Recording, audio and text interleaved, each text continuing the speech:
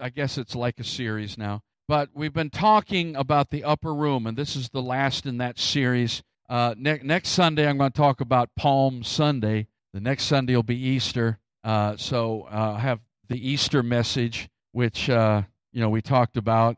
It's titled "Long Ago in a Galilee Far, Far Away." So just tell all your unsaved friends that pastor's preaching about Star Wars. You got to connect. So let them know. It'll be fun, but we're also believing for souls. I'm going to believe God can save people on Easter. Amen. So this is the last one in that series, so I want to summarize some stuff and go through some things. So I just want to talk to you from my heart, and hopefully this won't be too scattergun, but anymore it seems like the Lord just keeps breaking in on what we try to do, and He's leading us. And it's our goal, it's our desire. We feel led of the Lord to transition this church into a house of prayer. We're not even sure what that looks like. We certainly didn't know a year ago, but God's beginning to show us, and already there are like six prayer meetings going on in the church every week. Monday night, Tuesday night. I'm not counting Wednesday night, but on Wednesday night we go deep. You need to come on Wednesday night. It's growing. And listen, if you want to know what's right on the cutting edge, what God's talking to me about right now, you need to come on Wednesday night, because that's what we talk about. We just share. We just go back and forth. And sometimes I use them as guinea pigs. So, hey, what do y'all think about this? And we just share it. So you need to come on Wednesday night. There's a prayer meeting on Friday. Where am I? Is it Friday night? Saturday night. Saturday. There's no Thursday or Friday. There's none Thursday. I'm so confused. But definitely Saturday night. And then Sunday night, upper room. Count them. I think that's 6. Whatever. Y'all aren't praying for me. They prayed clarity over me, and I'm not getting it. No clarity. Okay, don't get ahead of me up there. Okay. And here's one thing, and I can't get into this because it's one of my big announcements for April 22nd, but we're beginning to make connection with, there are churches all over Ohio that are called houses of prayer. And we're starting, God's just making connections, and I won't say anything more about that because I got to wait till the 22nd. But God is making all these connections, and I talked to one of the leaders in all this movement the other day, and here's what he told me. I told him that God was transitioning our church, and he said, you know what? There are dozens and dozens of these houses of prayer all over Ohio. He said every one of them is a new church plant. He said, you're the only one that I've heard of that is an existing church that's transitioning to a house of prayer. The only one. What? Now, if God had told me that a year ago, I really would have given up. I was like, oh. Hey, it's not easy to take a big old church like this and turn it. In fact, it doesn't turn like this. It turns like, it's like a big old cruise ship. It takes a while to turn those babies. We're not a speedboat. So God's moving. Aren't you glad God's moving? And I know some of you have no idea what I'm talking about yet. It hasn't reached you yet.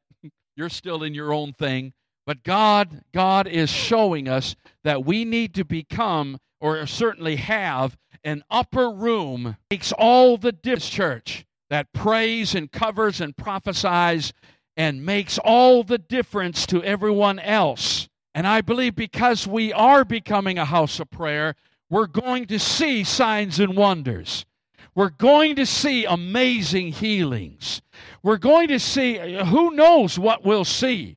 But my main thing is I want to see Jesus, His appearing. And the Bible talks about His appearing. It's not always talking about the second coming. He said we're seated with Him in heavenly places now. Oh, there's a whole bunch there I want to preach. Maybe I'll talk about that Wednesday night, so you got to come back. Amen. God's showing us all kinds of things that are happening. And so one of the things the Lord has shown me is that there are about 7 upper rooms in Scripture. So this might be more teaching than preaching. Can you handle it? Not bad.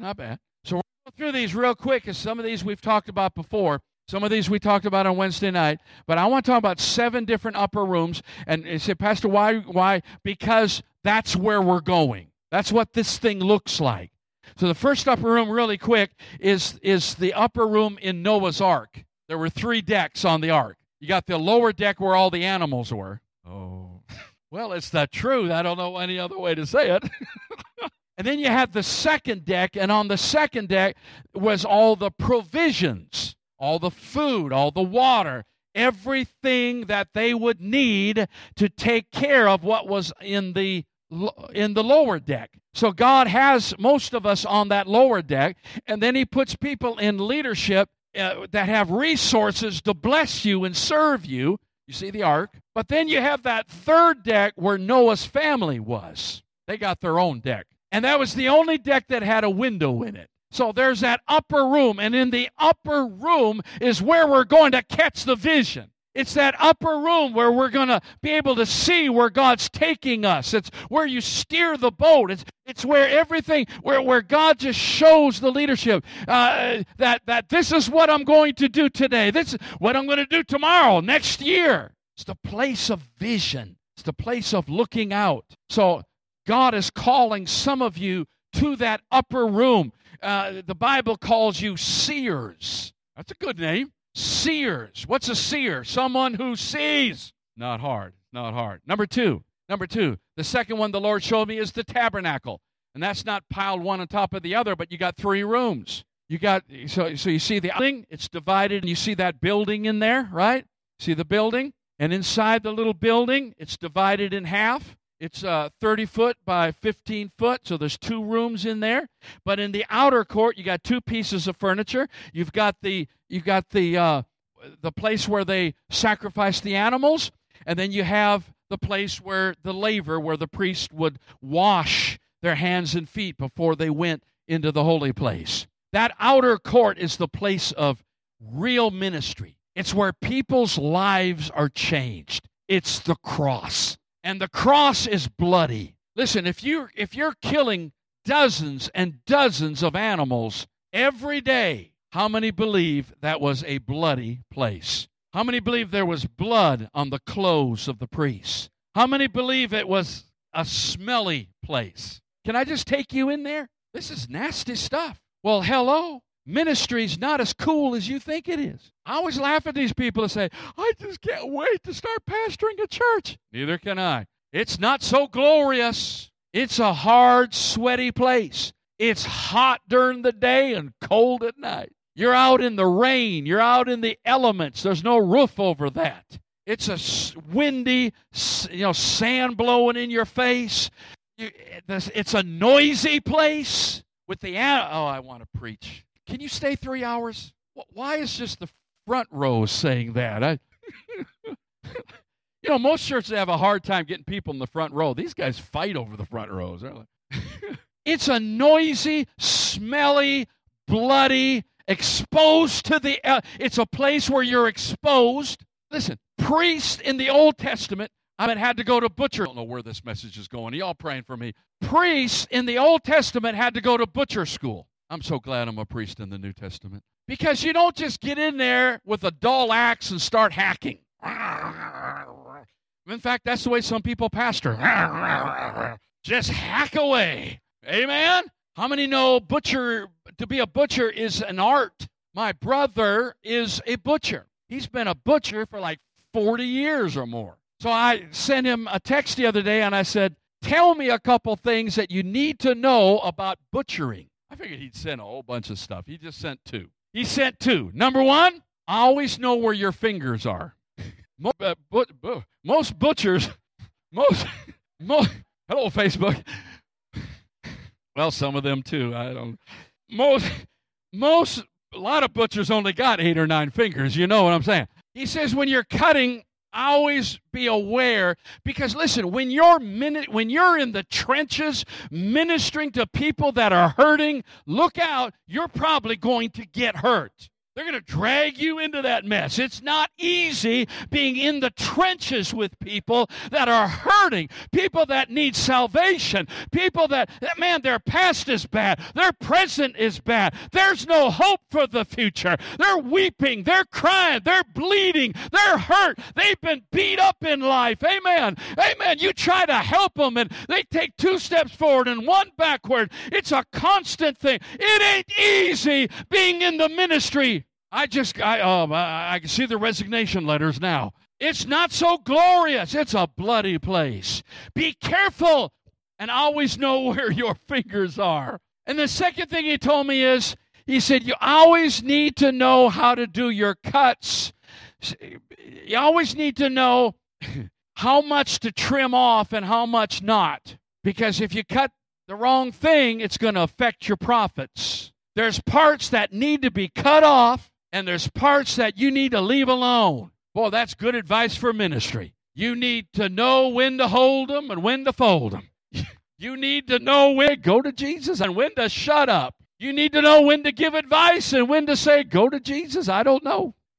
You need to know when to delegate. I don't know. It's above my pay grade. Man, you need to know when to send them to pastor, right? And I know when to send them to the psychologist. Amen.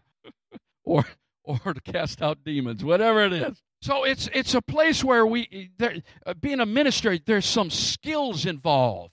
Every piece of meat is different. It has sinews and all kinds of ways of cutting it. You got to cut with the grain, not against the grain. And it's all kinds of things. And how about this one? Always keep your knife sharp. I'm just weary of pastors, and I deal with them all the time, who have stopped learning. They never read. They say, I just got my Bible. Well, bless your little heart. But God speaks in many ways. We never stop learning. We never stop praying. We got to keep your axe sharp. Keep your knife sharp.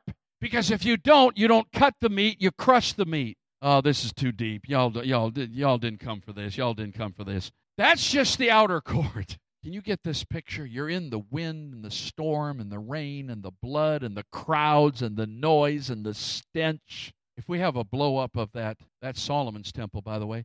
But if we have a blow-up of that tent once again, maybe a close-up, not sure what we have. But when you go into the holy place, wow, there it is uncovered, so you see it. You watch this.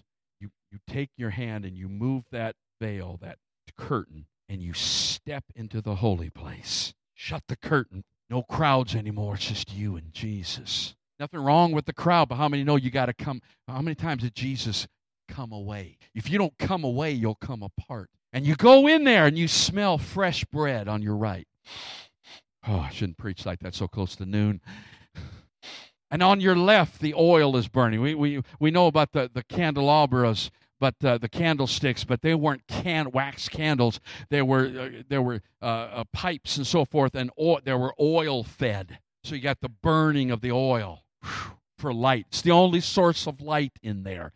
You know, the light switches don't work. It's just that. And straight ahead, right there it is the altar of incense. It's right there. That's almost exact model of it as far as dimensions. And on that, so it smelled a certain way. So and there's a certain recipe you had to use. And so it smelled a certain way. So you had fresh bread, burning oil, incense, in that little 15 by 15 foot room, and you walk in there and it's not raining on you anymore and the sun's not beating on you anymore and there's no animal noise and there's no blood, and you just washed your hands oh my God, you washed your hands and feet at the laver and you go in clean. You know, listen, when you're ministering to people, you have to know how to get away. You need to know that you're there for them, but you'll never help them if you don't learn how to get away and get alone with God. Sometimes you just got to wash your hands of all the stuff. Come on. At the end of the day, you got to just wash your feet, wash your hands, and say, God, all the mess I picked up, I drop right now. I drop it in the name of Jesus, and I come into the holy place. But there's one more room. There's the Holy of Holies. And there's another, there behind that, as if you see that wall back there is a curtain, and there's that the altar of incense blocking, it's right in the way. So you just move that curtain once a year, only once a year. Once a year you move that curtain. See, that's Solomon's temple, the huge curtain there. That's the one that split from the top to the bottom when Jesus died. Why did he split it? Because now it's not one man once a year, but it's every man every day. You go into the holy, talk about an upper room. That's the upper room I'm talking about. Amen. He made a way of access. Come boldly before the throne of grace. It's the place of presence. It's the place of authority. Holy of holies, and there's no man-made light in there at all. If God doesn't shine, you're in the dark. Oh, God. Oh, that's a scary place, but what a wonderful place to be, where you realize you will have no light if God doesn't shine. You'll not make it. You'll not survive. God doesn't show up. Ever been there? Ever been there? Ever been there? My God, I feel him in this place. Ever been to that place where you have no hope but him? The upper room. The upper room. Who's still with me? Who's still with me? Whew. Go a little farther in the Old Testament. You remember this one. There's Elijah and the widow woman, right? She gave him her last meal. Some of you aren't willing to give a little while ago, $1, much less your last one. Oh, you were shouting a little while ago. Give me your last meal. She gives it to him. Her son dies, right? Long story short. You know, most of the time when people say long story short, it's already been too long. Next time someone says that, just say, too late. I'm sorry. She has her dead son in her arms. Church, we need to take dead promises, futures that have never materialized, blessings that have never come, deadness in our lives, things that we've not yet gotten victory over. And my God, hallelujah, we need to just put that dead son, that dead promise in our arms. And this is why we need an upper room. She gives it to Elijah, who climbs the stairs to the upper room. We need an upper room. There are things that, like the disciples said one time, Jesus, we couldn't cast those devils out. And Jesus said, some things don't come out unless there's prayer and fasting. We need an upper room. Listen, she stayed downstairs. She represents the church. Not everyone is going to the upper room. We understand. Not everyone's called to an intense kind of prayer life. But listen, we're all called to be with him. She gives him to Elijah. Elijah puts him in his arms and walks up the steps. Oh, my God, I see it in my spirit. Lays him on the bed, raises him from the dead. Oh, I want an upper room that knows how to raise things from the dead. Dead promises. Oh, hallelujah. I want an upper room who knows how to pray for healing when the doctors give up. Amen. I want an upper room that can give answers to people's questions when no one else has an answer. God, I want an upper room that knows how to cast devils out when no one else knows how to cast a devil out. The upper room. The upper room. The boy comes back to life. You should be on the next thing there. Listen, the upper room is a place of reproduction, new birth, and increase. The fourth one is Elisha, his spiritual son. And this woman is not a poor, destitute widow. This woman is a wealthy woman. She's now married. See, the church kind of transitioned there from poor widow and her last meal to a wealthy woman who's well off. That's the church I want to get to. One of these days, if I don't get an amen, I'm just going to start walking around looking for one. Like an auction. Hey, can I get an amen? Can I get an amen? Amen. Jesus, don't let the word fall. Get an amen. This woman... watch this now. This is where you need to get to. This woman sees Elijah, the man of God, the upper room guy, come by, and so she offers him a meal as he passed by. That is an act of hospitality. Then she says, you know what? Every time he comes by, I'm going to offer him a meal. That's the habit of hospitality. Some of us do hospitality occasionally. Some are in the habit. But then she said, you know what? Just like a preacher, he started coming by a lot because he knew there was a free meal there. So she said, you know what? Let's go a step farther. Let's create him a place to rest upstairs where he can get a meal and just spend the night. How many want Jesus to start spending the night? See, an upper room is a place of not visitation but habitation where he had. But see, you have to make room for that. That doesn't just happen in your life.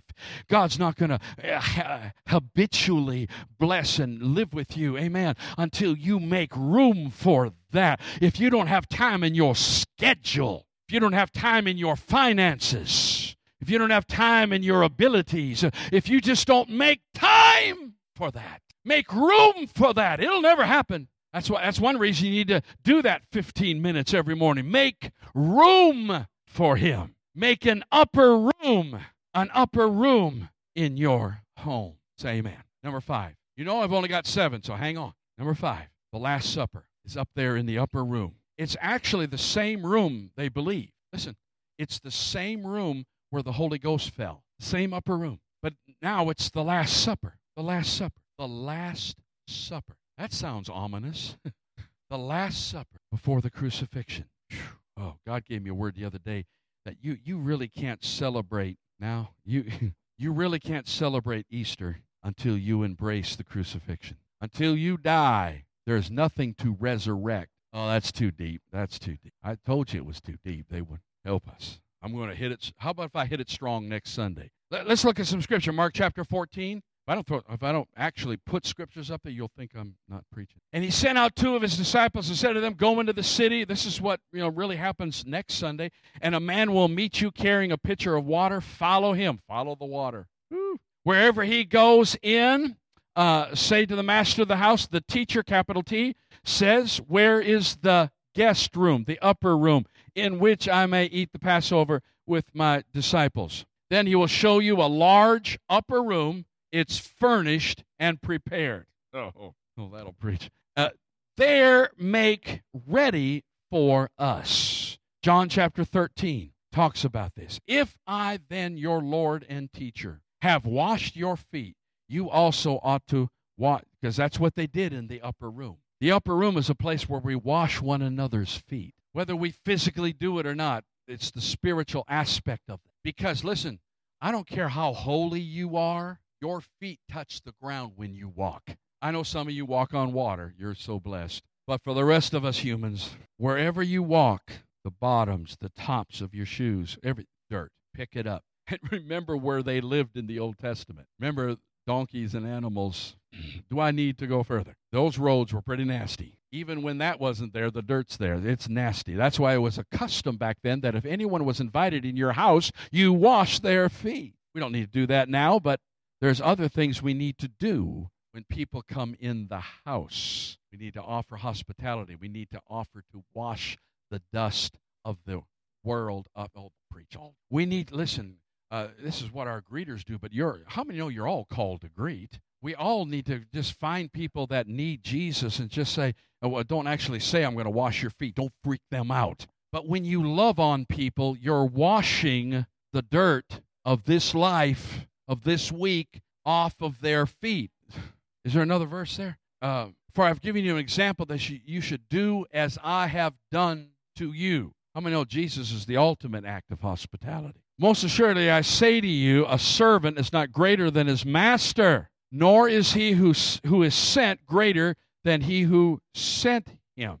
One more verse. If you know these things, blessed are you if you do them. And that word blessed in the Greek actually means beyond blessed. Beyond blessed. It means to be extremely blessed and favored. It means to have joy overflowing in your life when you do these things. I like what Peter said about hospitality. He said, do hospitality without grumbling. That's a good refrigerator scripture right there. Because we begin to grumble and complain when we're asked to do this and asked to bake some bread or asked to go visit the sick or whatever the hospitality is. He said, you need to do it with happy are you. You remember Peter said, Lord, you're not washing my feet. No way. And how many know Jesus can be blunt? I'm not sure people would come to the church of Jesus. He said, Peter, if I don't wash your feet, you have nothing to do with me. Peter's like, not only my feet, I'm ready for a Nestea plunge, just everything. Wash my head. And you know what Jesus said? This is interesting. Jesus said, you don't have need of being washed except your feet. Listen, if you're saved, you don't need another baptism. But if you're saved, your feet still need washing every day. I know some of you haven't sinned in 20 years, but I just thought I'd throw it out there. And the Bible says, wash one another's feet. That means we're forgiving each other. We're putting up with each other. We're giving space to each other. We're being good to... By the way, Jesus did say, love your enemy. Some of you don't know how to love your... anyway, at least love your fellow church member. Love your enemy. And that's not lip service. That means actually doing it. I'm out of time. How many want me to finish?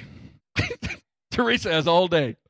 I'll be preaching at 3, and she'll be the only one in here. She'll be like one man said, preacher, you take all the time you want, but I'm leaving at noon.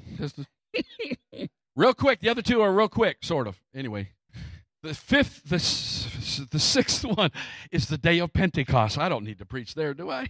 It's the day of Pentecost. It's that upper room. They think, they don't know, but they think this was the actual upper room where 120, or part of it, 120 got together, and the power and the fire of God. How many want the fire of God to come once again and fall on this place? I'm going to tell you what I believe. In the Old Testament, there was one pillar of fire, but in the upper room, there was 120 little fires on their head. I believe God just took that big old pillar of fire and broke it in 120 pieces, and it landed on each one of them. And how did it land on him? Because he walked in the room. When he walks into the room, amen, it lights you up.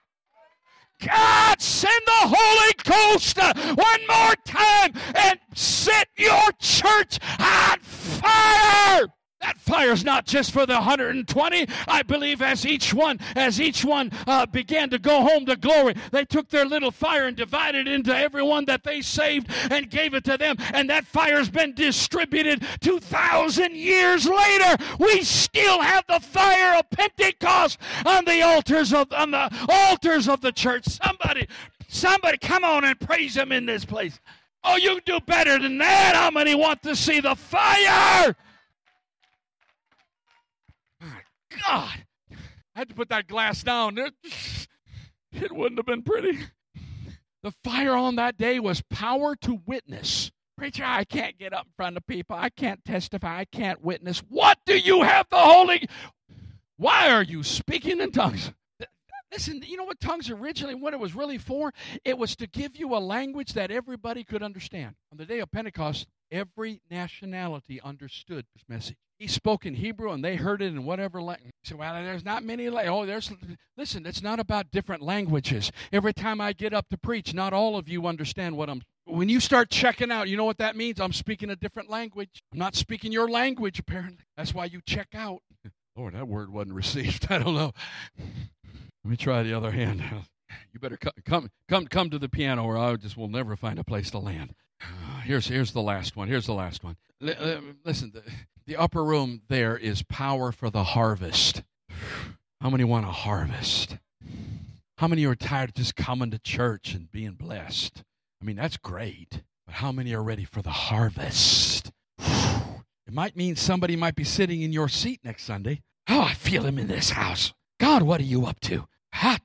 The seventh one is in Acts chapter 20, verse 7. Now, on the first day of the week, when the disciples came together to break bread, that's Sunday, Paul, ready to depart the next day, spoke to them and continued his message until midnight. I'm just a few minutes late. Paul was long-winded. Midnight. How many would stay? Teresa, would you stay till midnight? Give me some food. Let me have a nap somewhere. I like this. Verse 8. I had never seen this before. Never saw this before. There were many lamps in the upper room. Why even mention that? You know why he's mentioning that? They didn't have electricity back then. It's hard to do ministry in the dark. Y'all know what I'm talking about? It's hard to do ministry in dark places. But he said in the upper room, in the place of prayer, there are many lights lit. Oh, that people would just drive by. I spoke to someone this morning. I said, how did you find us? He said, I just drove by. I felt led to come in here. There are many lights in the upper room. There are many lights. If you're a prayer warrior, you're a light. City set on a hill. It's good to be a place, a blessing station, but I want to be a lighthouse. There were many lights. In other words, people back then, when it got dark, they went to bed. And when it got light, they got up. It's dark. But the writer, Luke, wants us to know in the book of Acts that even though the hour was late, the lights were on. And oh God, we're getting to that midnight hour. We're getting to that midnight. It's getting late, my friends. It's getting dark in this world. It's time to turn some lights on. We need an upper room, somebody. Verse 9. And in a window, there's a window in the third floor, sat a certain young man named Eutychus, or you figure it out, who was sinking. Anybody sinking? Who was sinking into a, listen, Bible says, don't be weary in well-doing. Upper room people, prayer's not easy. It'll wear you out. And you're sitting in the window. You're a watchman on the wall. But it's tiring work. I know what it is being in the Navy. I know what it is to do that 12 to 4 watch. Sleep a little before, sleep a little after, but oh, that's a rough watch. And there you are in the window. You're the watchman, falling asleep. God, I'm so tired. Anybody ever get tired? God, I'm so tired. He was sinking into a deep sleep, and then he was overcome. God help us. The church today is overcome by sleep. Y'all didn't get that. And as Paul continued speaking, Paul's the kind of preacher who didn't care who responded to the message. And as Paul continued speaking, he fell down from the 3rd story and was taken up dead. Oh, God help us. The church today needs to be taken up, but I'm afraid they're going to be taken up dead.